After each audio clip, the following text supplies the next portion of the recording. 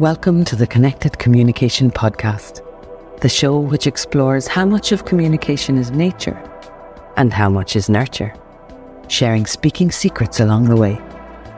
I'm your host, Christine Mullaney.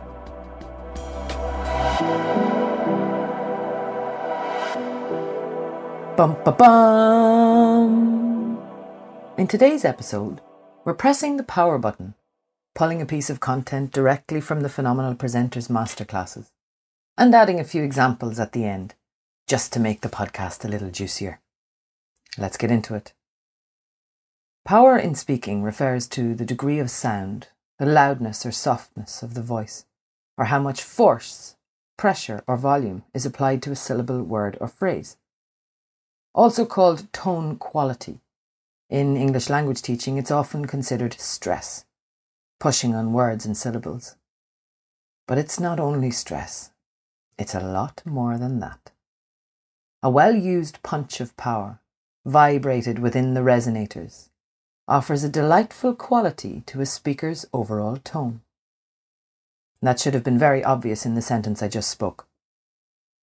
There are 3 general degrees of power: loud, medium, and soft. But it can be varied, like all vocal facets. We tend to notice loud and soft power quite easily. If you're of my generation, hitting the 4th decade this year, and watched British sketch shows growing up, you might remember Dom Jolly. Ring, ring, ring, ring.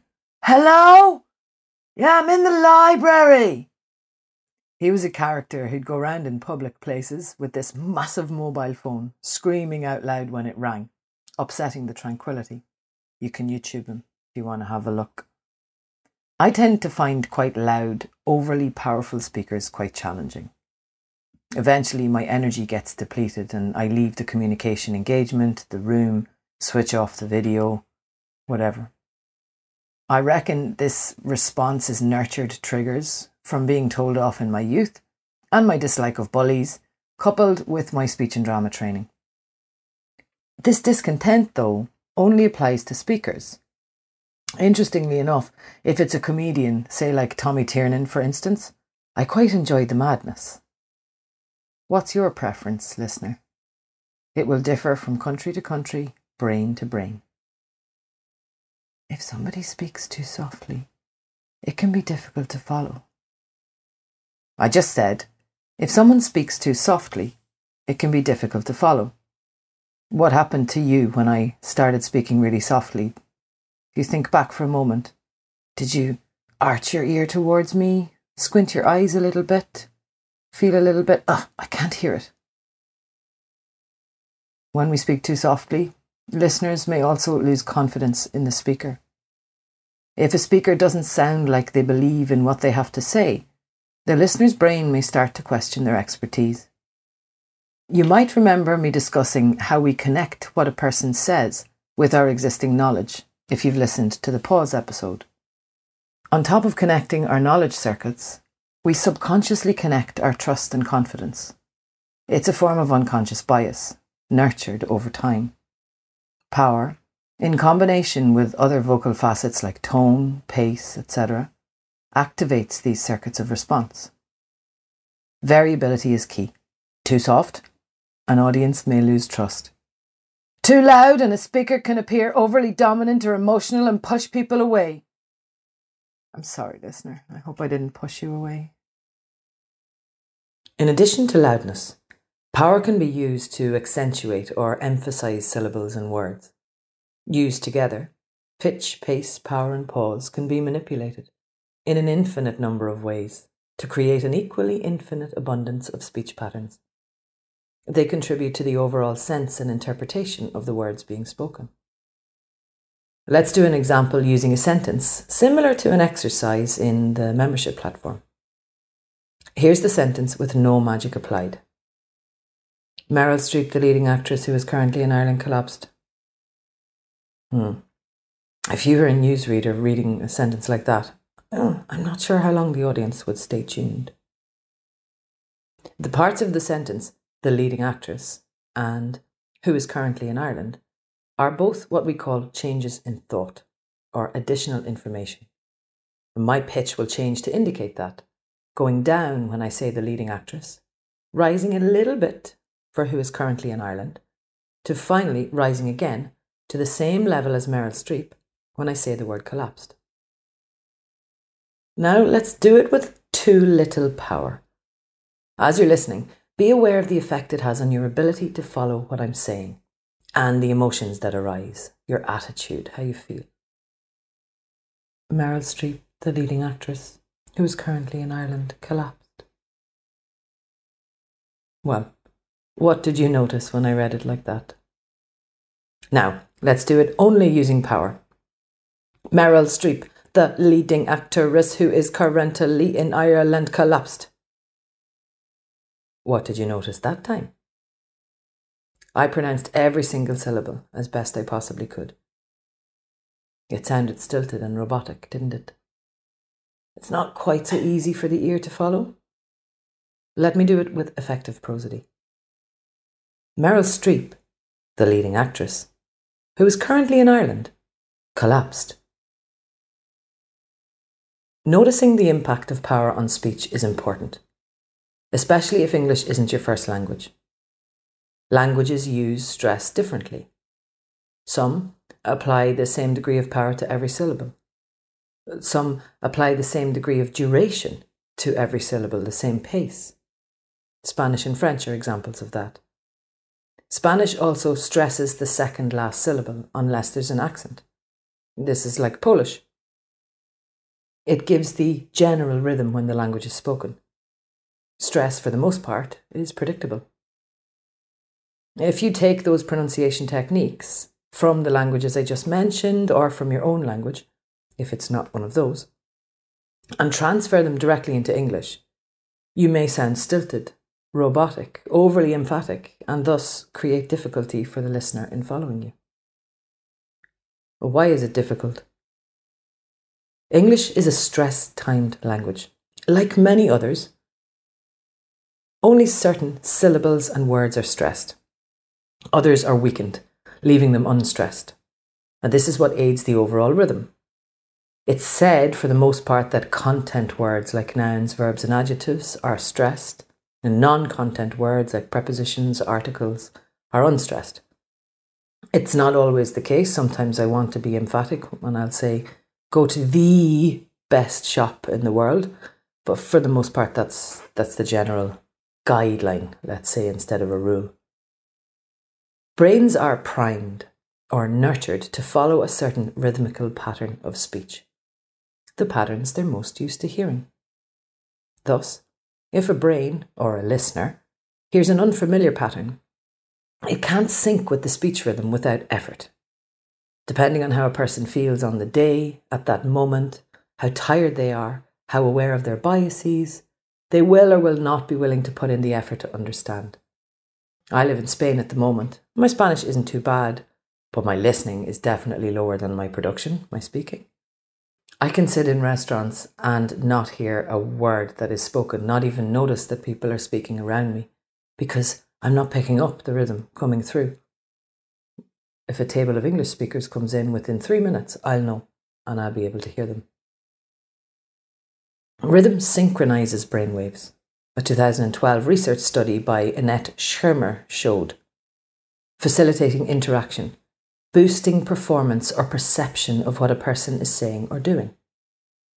When people perceive the world in synchrony, she says, that can facilitate their ability to interact.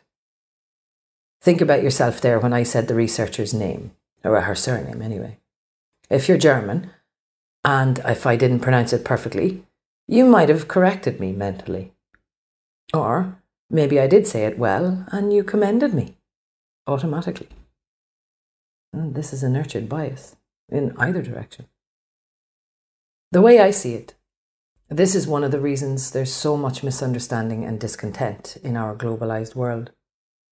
We, as is the human tendency, acted before asking, blending cultures, nations, and backgrounds without considering how to facilitate understanding, or help diverse lives, experiences, and beliefs synchronize to unite in celebration of their differences. Why is this difficult? English is syllable timed, So only certain syllables and words are stressed. Brains are primed or nurtured to follow a particular rhythmical pattern of speech, the patterns they're most used to hearing. Thus, if a brain or listener hears an unfamiliar pattern, it can't sync with the speech rhythm without effort. Depending on how a person feels on that day, in that moment, how tired they are, how aware of their biases, they will or will not be willing to put in the effort to understand. Think about the times when you've got on buses in countries where you don't speak the language. Some of the bus drivers will try to understand, others will look at you like you're a monkey trying to speak to them. That's my experience anyway. Rhythm synchronizes brainwaves, a 2012 research study by Annette Schirmer showed, facilitating interaction, boosting performance or perception of what a person is saying and doing. When people perceive the world in synchrony, she says, that can facilitate their ability to interact. Now, the way I see it, this is one of the reasons there's so much misunderstanding and discontent in the globalized world. We, as is in the human tendency, acted before asking, blending cultures, nations and backgrounds without considering how to facilitate understanding, or help diverse lives, experiences and beliefs synchronize, to unite in celebration of their differences. When we think about power in speech, it can be used and manipulated, where and how much we apply it, to create a change in rhythm and control what a listener hears, focuses on, or remembers. Speakers use this technique to create excitement, just like movies and music. Within power, there is something called vocal climax. A speaker can use their voice to bring the listener on a journey, building to an overall climax. Of course, this is combined with other vocal facets. A gradual increase in power, at the same time stepping up on the pitch of successive phrases, builds a speech to a climax, allowing a pause at the end before dropping to a final result. I realise that example might sound a bit overly dramatised, but that's what you do when you're trying to give very emphatic examples. The intention is to let you hear the technique within the sentence, while the definition is being provided. If you didn't quite catch it, go back for a moment, listen to it again, and hear how I'm defining the law of climax, or the law of suspense and conclusion, in the sense at the same time as applying the technique. Let's do another example. If you're as young as I am, you'll remember the Superman movies. Superman is flying over the town in the sky. There's a crowd of people outside who suddenly spot something. Look, it's a bird. It's a plane. It's Superman. So the bird builds to the plane, up to Superman in the sky, dropping on the man to show finality. What did you notice about the number of items listed in these examples? When applying the rule of climax, 3 items or more need to be used. If it's only 2, it's just what we would call creating contrast. Using another example from a movie, Toy Story, we can spot this. To infinity and beyond. Here there's no build-up. It just goes up and then back down. In that case, a bit of anticlimax, which is another technique. One of the most memorable speeches ever given, and still one of the most famous speeches today, draws on both of these techniques, 3 or more, the powerful rule of 3 when speaking, and on the building to a climax. Which speech, you ask? Martin Luther King's I Have a Dream. He used the 3 or more a few times, actually, and more at the beginning before he went towards the I have a dream. Now is the time to make real the promises of democracy. Now is the time to rise from the dark and desolate valley of segregation to the sunlit path of racial justice. Now is the time to move our nation from the quicksands of racial injustice to the solid rock of brotherhood. Now is the time to make justice a reality for all of God's children. So now, building, wavering. He built using 4 items and repeats the technique before moving into I have a dream.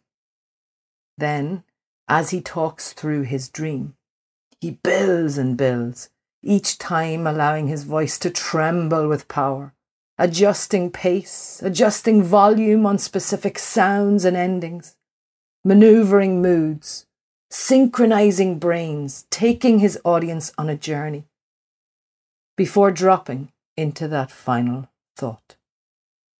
So listeners, that has been an introduction to speaking power, both from the perspective of the orator, where we build and build and build to a climax before dropping into the final point, but also from the perspective of the person whose first language isn't English. The degree of force or loudness that we place on syllables and sounds in words. It's particularly important to understand this aspect of English, that we weaken and strengthen sounds, that we link certain sounds together. When we learn how to do that, how we can engage with an audience completely changes. If you're someone who wants to excel, who wants to feel satisfied after you have spoken, who wants to see engagement from stakeholders, from executives, to better understand how to attract the ears of the listener, as opposed to attack if you are speaking like this but don't actually realise it. Go to phenomenalpresenters.com today and look at what you can get from my masterclasses. This power episode, the pause and the pace episodes in the podcast so far are minor examples of what's inside. They are designed for you if English is not your first language. Hours of content on pronunciation, shaping vowel sounds like the ah vowel sound, the cute baby, the monkey vowel sound, the confused vowel sound, and the disgusting vowel sound. Consonants, how we place them, how they form in the mouth, the impact that they have when we speak emphatically, and then all of the prosodic features of the English language. Done in a fun, engaging way. It's like the podcast on tap. You can download an app and listen on the go when you're driving around. One of my clients, and I don't think she'll mind me saying this, listens to them when she's driving her dogs to different competitions, which I find very cool. Go to phenomenalpresenters.com today. Check the link in the show notes if you can't fully follow the words that I'm saying and you need the spelling. Use the code WELCOME50, WELCOME50, to get a 50% discount if you buy lifetime access, which is only available in 2023. On the inside, you'll find all the audio masterclasses, video masterclasses. You'll get to have calls with me, both private calls if you're one of the first 100 members, and you'll also get to join live masterclasses, live calls with me, and with other industry experts and leaders that I have in my network. I'm very lucky to have some strong and powerful women in my network, and men, who work in fields as diverse as tech, energy, oil and gas, change management, senior finance, a variety of different fields. Some incredible culture experts as well. You get to access them with me through the Phenomenal Presenters program and masterclasses, depending on which you choose to join. So check it out today. And as I say on my website, when you're ready to unleash the phenomenal presenter inside, I'm ready to help you. I am waiting to hear you rise. Now, as always, please give a little star or a review or subscribe to the podcast, turn on the bell so that you get an automatic download. It really helps me with the visibility on the apps. And find me on social media. Let me know what you thought. Give me your feedback. Send me a message through my website. I really appreciate your listening, sharing, and your presence. Until next time, Banach Tí agus Buíochas.